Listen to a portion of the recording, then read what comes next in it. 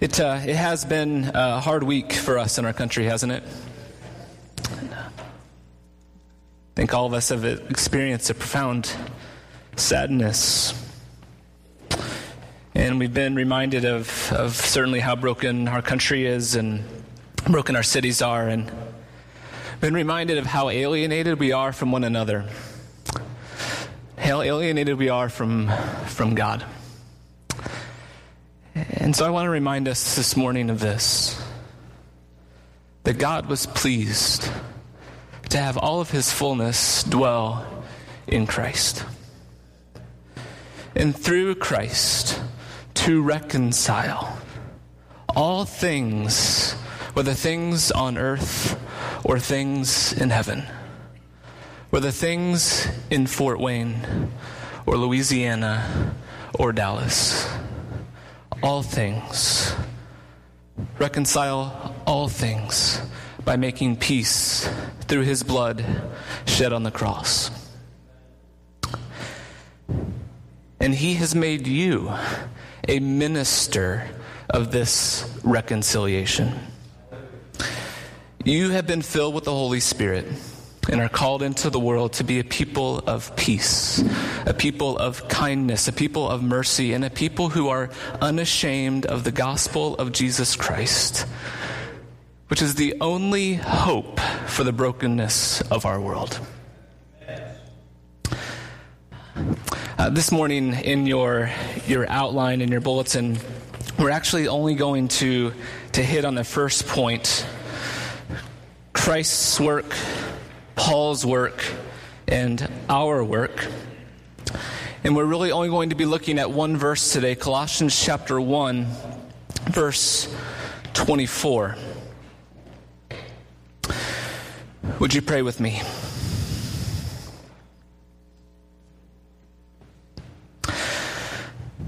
Our God in heaven, we have declared today in our singing that we believe that you are Lord over all things. We've declared today that you are bringing your kingdom into our world. Even when it's hard for us to see, hard for us to believe, we believe and declare today that is true. So God, I pray that today as we look at this one verse from Colossians 1, Lord, I pray that you would help us to see and give us hope for how we may be ministers of reconciliation in our own lives and in our own world. I pray these things in Christ's name. Amen. So what we're going to do today is take a look at this one verse in Colossians 1:24, and then I'm going to spend some time in the book of Philemon. I said when we began this series on Colossians that I believe that really short letter to the book of Philemon is a very practical example or a test case of all of Paul's theology in the book of Colossians. Everything that he teaches about what the gospel is all about and about this reconciliation that God is at work bringing in our world, that letter to Philemon and these two brothers that were at odds with one another, Philemon and Onesimus, and Paul's work in seeking to reconcile them is a practical application of the book of Colossians. Philemon lived in the city of Colossae. These two letters were probably sent to the Colossian church at the same time. And I think that this is Paul saying, you've read my letter to the whole church. This is how you work it out in one particular way between two believers who are at odds with one another. So let's begin with looking at Colossians 1:24. The previous verses in Colossians, we've seen how Paul gives us this cosmic vision of the reconciling work that God is doing in the world. That all things, the things we can see and the things that we can't see, the things that are big and the things that are small, the human and the non-human parts of God's creation, he is seeking to bring all things into reconciliation to himself. And he does that through the work of Christ. And then last week we see how Paul takes this cosmic landscape, this cosmic, what's the word I'm looking for? What do painters draw on canvas? A canvas that he's painted for us of God's saving work in the whole world, and narrows it down. He zooms in and he says, and you also need reconciliation, and you also have been reconciled through Christ. Your particular life, God knows. Your need to be reconciled to God is not lost in this universal vision of his saving work. God knows you. He loves you. He knows about your particular circumstances. He knows about the particular ways that you are alienated from him and need to be brought back into reconciliation with him. So we talked about that last week. So in these next few verses, beginning in verse 24, Paul talks about his own ministry, this ministry that God has given to him to proclaim this gospel to the world. Colossians 1:24 starts in this way. Paul begins speaking about his ministry, and he speaks about it in this way. Now I rejoice in what was suffered for you, and I fill up in my flesh what is still lacking in regard to Christ's afflictions, for the sake of his body, which is the church. Could somebody else stand up and read that verse to get a different voice, a different inflection? Maybe a lady? Perfect. Thank you. Katie. I am glad when I suffer for you in my body, for I am contemplating what remains in Christ's sufferings for his body, the church. Thank you. In this verse, Paul is talking about the sufferings that he has endured because of his work for the gospel. And there's two remarkable things that I want to point out in this verse that we need to hear about what Paul's understanding of his work and his sufferings were about. The first is that Paul begins by saying that he rejoices in the sufferings that he has endured for the sake of the gospel. That he rejoices in the sufferings. What I want to be clear here is that Paul is not saying that he's rejoicing in the midst of the sufferings or in spite of the sufferings. Paul is saying that the suffering has come my way, and though it may be terrible and painful, I rejoice because of them. It's a little bit different, isn't it? Sometimes when we go through suffering, we think, I place my hope in Christ, and in spite of all of these things that are happening, I'm still going to rejoice. And that's hard to do, but we do our best to do it. Paul goes a step further. He says, I rejoice in them. I am glad for them because they have produced something in my life and in the life of the world that would not have been possible if it wasn't for them. I am glad for this suffering. I rejoice in them. It's a humbling perspective, isn't it? The reason that Paul can rejoice in his suffering is because of his clear conviction that this suffering has meaning and purpose. And so he says what the purpose of this suffering is. I fill up in my flesh what is still lacking in regard to Christ's afflictions for the sake of his body, which is the church. This is a fairly amazing thing to say. Almost sounds blasphemous even to say that there's something lacking in Christ's afflictions. Jesus is the Lamb of God who takes away the sin of the whole world. When Jesus hung on the cross, he said what? It is finished. So what can Paul possibly mean when he says here, I fill up in my flesh what is lacking in regard to Christ's afflictions? How can Paul say this? What does he mean? I think what Paul means is this. When he says that he is filling up with what is lacking, he is not saying that there is something deficient in Christ's sufferings, that there was something that still needs to be done in order to bring salvation to people. What Paul means is that the sufferings of Christ have not yet taken full effect in the world. There are still places and people and relationships and neighborhoods and cities that have not yet come under the lordship of Christ.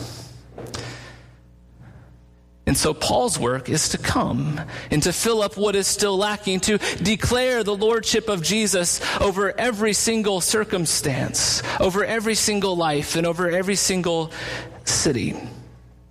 Paul sees that it's his calling to go and to be a minister of this gospel and make Christ's salvation known to all places where Christ's suffering is not yet known. Reconciliation is still needed. Paul sees it. There are still people who are alienated from God and alienated from one another. And Paul knows that the message of the cross is the message of reconciliation with God. And what is lacking is that there are places where the effects of his death have not yet taken root. And so at the end of this section, what Paul says is that as I go out into the world as a minister of the gospel, I go in the power of Christ. It is God's energy, it is God's power that works through me, because all I'm doing is continuing the ministry that Christ has already started through his death.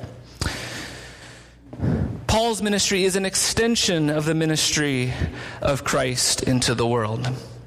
Throughout Paul's letters, we see how closely Paul identifies his life with the life of Christ. Paul's favorite phrase is "in Christ." I am in Christ, in Christus. We hear him say statements like this: I bear on my body the marks of Christ. Or I want to know Christ and the fellowship of sharing in his sufferings.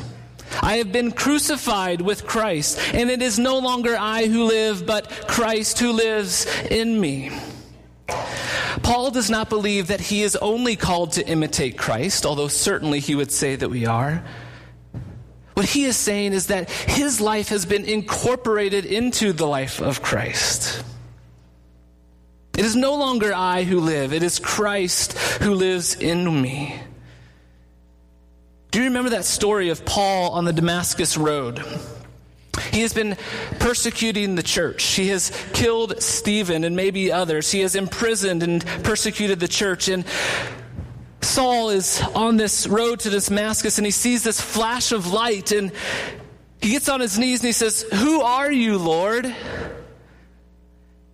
And the voice says this: "I am Jesus, who you are persecuting."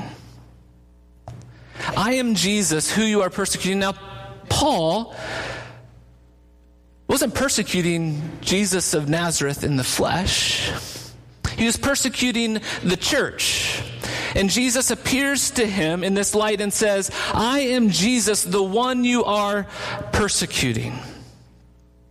Paul, you're persecuting my followers, and so you're persecuting me. We are the body of the crucified Messiah in the world.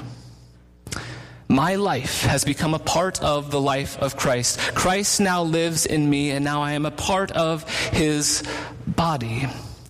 And so when Paul says this incredibly radical thing, that in his own suffering, he will fill up in his own flesh what is lacking in regard to Christ's afflictions, what he's saying is that our lives, as we are the body of Christ in the world, are to make tangible for others the sacrifice of Jesus as we go into the lives of others and sacrifice ourselves and even suffer for them.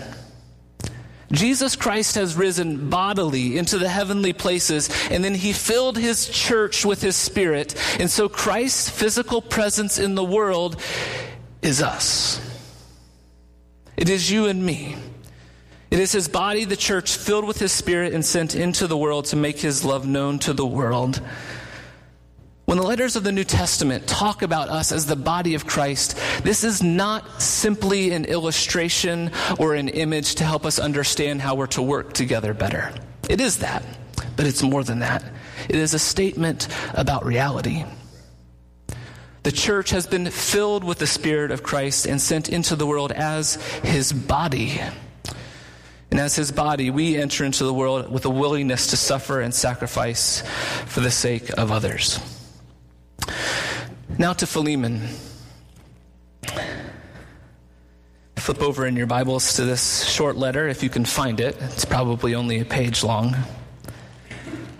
As I said earlier, Paul works out this theology of reconciliation in this letter to Philemon.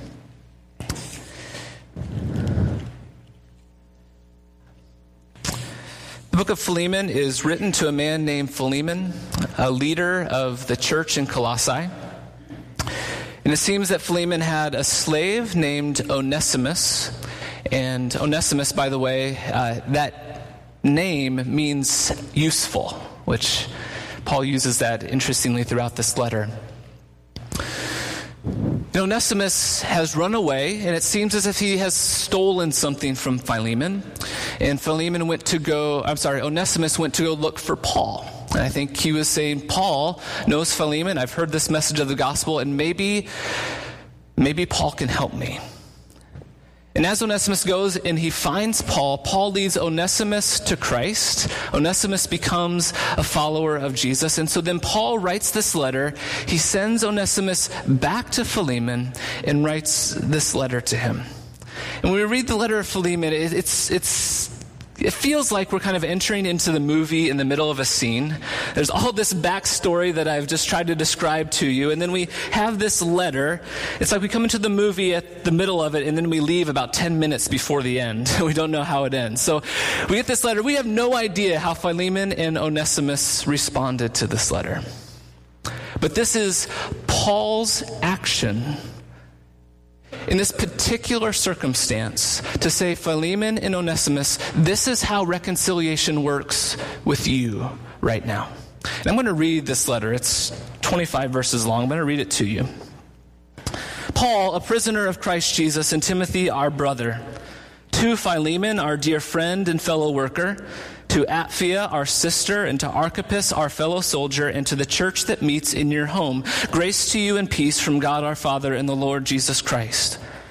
I always thank my God as I remember you in my prayers, because I hear about your faith in the Lord Jesus and your love for all the saints. I pray that you may be active in sharing your faith, so that you will have a full understanding of every good thing we have in Christ. Your love has given me great joy and encouragement. Because of you, brother, you have refreshed the hearts of the saints. Therefore, although in Christ I could be bold in order you to do what you ought to do, yet I appeal to you on the basis of love. I, Paul, an old man, and now also a prisoner of Christ Jesus, I appeal to you for my son, Onesimus, who became my son while I was in chains. Formerly he was useless to you, but now he has become useful both to you and to me. I am sending him, who is my very heart, back to you. I would have liked to keep him with me so that he could take your place in helping me while I am in chains for the gospel. But I did not want to do anything without your consent, so that any favor you do will be spontaneous and not forced. Perhaps the reason he was separated to you for a little while was so that you might have him back for good, no longer as a slave, but better than a slave, as a dear brother.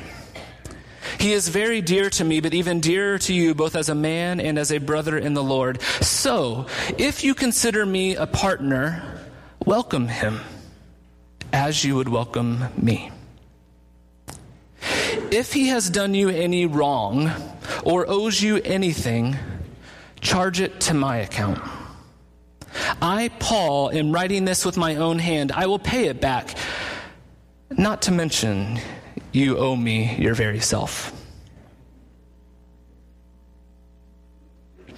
I do wish, brother, that I may have some benefit from you in the Lord. Refresh my heart in Christ. Confident of your obedience, I write to you, knowing that you will do even more than I ask. And one thing more. Prepare a guest room for me, because I hope to be restored to you in answer to your prayers. Epaphras, my fellow prisoner in Christ Jesus, send you greetings, as do Mark and Aristarchus and Demas and Luke, my fellow workers. The grace of the Lord Jesus Christ be with your spirit. There are a few different ways in this letter that Paul enters the relationship between Philemon and Onesimus and willingly bears in his own flesh the suffering of Christ so that the two of them may be reconciled together. There are a few different ways, and I think over our time in the book of Colossians, we may talk about a few of them, but today I want to talk about one of them in particular. Paul takes his identity in Christ seriously. He believes that he has been sent into the world as a minister of reconciliation, that in him is a tangible physical expression of Christ's sacrifice, and that as he goes about his work, that it is Christ that is working in him. Verse 18. If he has done you any wrong or owes you anything, charge it to me. Paul makes himself a debtor to Philemon, even though Paul was blameless. Even though Paul owed Philemon nothing, even though in fact Philemon owed Paul his very life, Paul makes himself a debtor to Philemon in the place of Onesimus. Does that sound familiar to you? God made him who knew no sin to be sin for you, so that in him you might become the righteousness of God. Paul, who knew no debt, became a debtor for Onesimus, so that in Paul, Philemon and Onesimus might be reconciled together. Amen? I think that's pretty neat. That Paul understood his identity in Christ so deeply that he acts like Christ in this situation. This is Paul very deliberately imitating Christ and living out his identity as a member of the body of Christ. Jesus' work is finished and complete, bringing those who are enemies to God and to be friends with God and to friends with one another is a work that only God can do. But what Paul understands is that Christ is in him and that he is in Christ. And that it's Christ's energy that works powerfully in him. And so Jesus' work of reconciliation continues through his ministry as he now ministers to these two brothers who are at odds with one another. Paul fills up in his own flesh what is lacking in regard to Christ's afflictions by entering into this particular situation with Philemon and Onesimus with Christ's love and with the willingness to suffer, to become a debtor for the sake of Onesimus.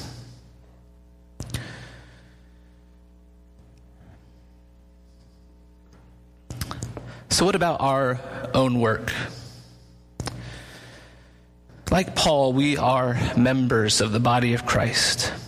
And again, this is not simply an illustration or an image to help us understand things. The church is the physical and tangible presence of Christ in the world today. In Christ, God is reconciling the world to himself. He is reconciled to the world to himself in Christ, but this work is not yet fully visible. It is a treasure that is hidden in the field. And by God's intention, that mystery, that treasure hidden in the field is to be revealed in the life of the church. In your life, as you enter into the relationships with other people, as you take the good news, both in your words and in your actions, into every place and in every city and into every neighborhood and into every relationship. It's our calling to be ambassadors for Christ, ministers of reconciliation, so that the world will know that in Christ, God is reconciling the world to himself. In your own life, you know that there are people and relationships and circumstances that are broken. In what way is God calling you to be a minister of reconciliation in that situation? In what ways does the lordship of Jesus Christ need to come to bear on that relationship? Christ's afflictions are still lacking in that there are relationships and people and places where his reconciling work has not yet taken effect. And so where is God calling you to be that minister of reconciliation? I want to finish by doing my best to speak to some of what we've seen this past week and what it means for us to be ministers of reconciliation in the particular circumstances that we're seeing. I feel this will be a feeble attempt, but I trust that the Lord will speak. How can we be ministers of reconciliation in this racially divided, ideologically divided country that we live in. First thing I want to say is this, that we should carry the truth with us, that every person bears the image of God, and every person has sin in them. The hero of heroes, the greatest police officer in our country, has sin in his heart. He has the potential to make a mistake.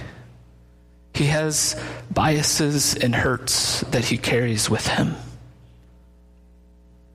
And what is also true is that the hardest and most cruel criminal bears the image of God. As we enter into all of our relationships with people, we must carry these biblical truths into our conversations, remembering that every person bears the image of God and that every person has sin in them. That there's parts of every person's heart that is not yet reconciled to God.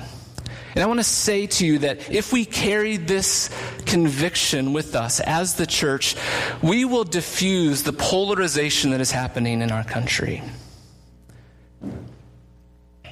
Because we want to say that one side is completely right and one side is completely wrong.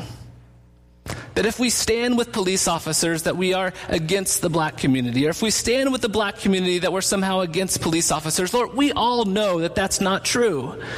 And that those are the polarizing voices that are the loudest. And I've seen this past week, I think if there's been any good that has come out of this week, I've seen the voices saying, listen, this isn't a zero-sum game. There isn't a winners and losers in this. We are in this together. And if we're going to overcome these problems, we have to do it together. And those voices have become much louder this week. And I praise God for that. Yesterday at the Three Rivers Festival, the two loudest cheers that I heard. The first one was at the beginning as the police marched up the street. And this city showed their support to them and for the role that they play in our community. The second loudest cheer that I heard of the day came after this group of African American girls, 10 and under, did a cheerleading and dance routine.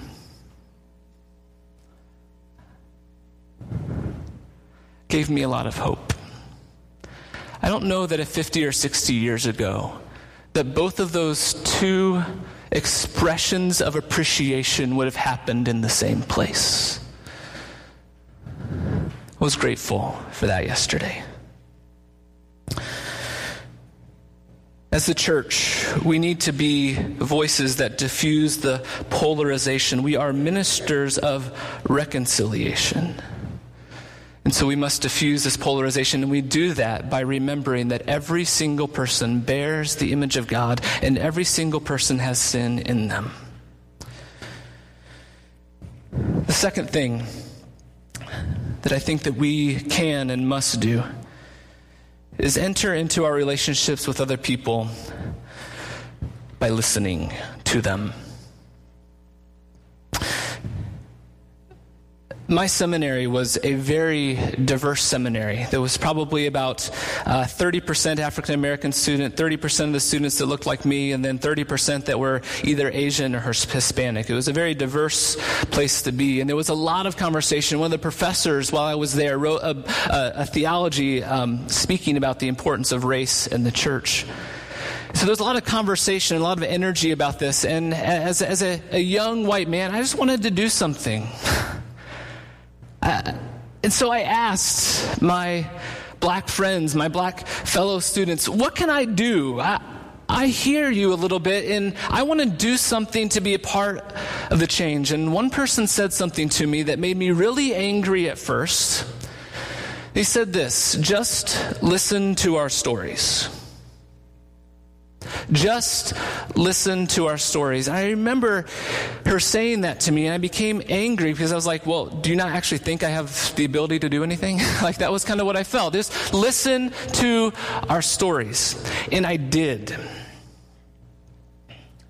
For the next 2 years, I intentionally listened to their stories. I went to African American churches and I talked with the pastors and I listened to their stories. And by the end of my last year of seminary, I still was frustrated one day. I said, I feel like this conversation is still happening and I don't feel like I know anything what I can do. And I realized in that moment that I had changed. I saw things differently than I did 2 years before. And that was her point. Listen to our stories and you will change. And I think we so often come defensive, ready to fight, ready to win, ready to be on the side that is right, and we fail to listen to one another, and we just talk back one another. And certainly social media makes this even worse.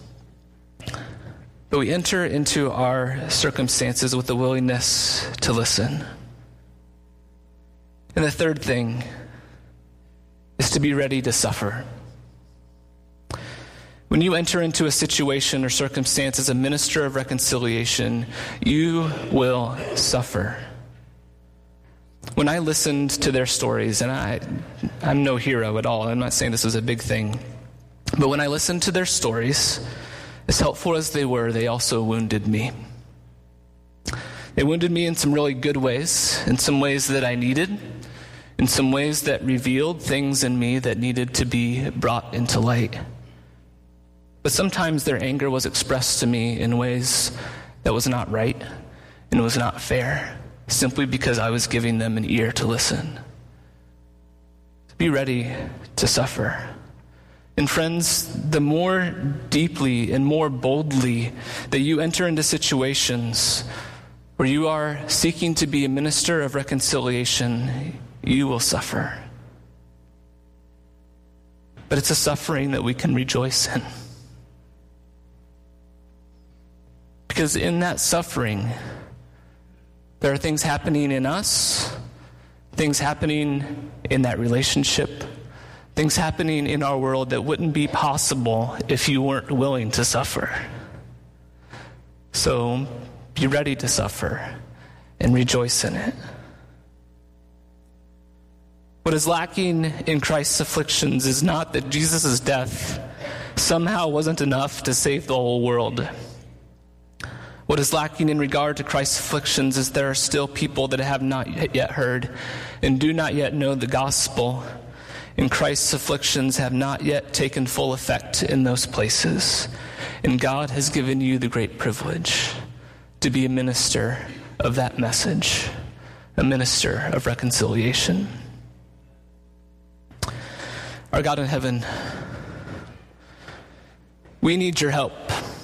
We need your help as Broadway Christian Church to be a witness of your reconciling work in the world. Lord, I think we're doing that well in some ways that we're not doing it well at all. And so we need your help. So we ask that your Spirit would fill us and truly unify us together as your body, the church. We pray these things in Jesus' name. Amen.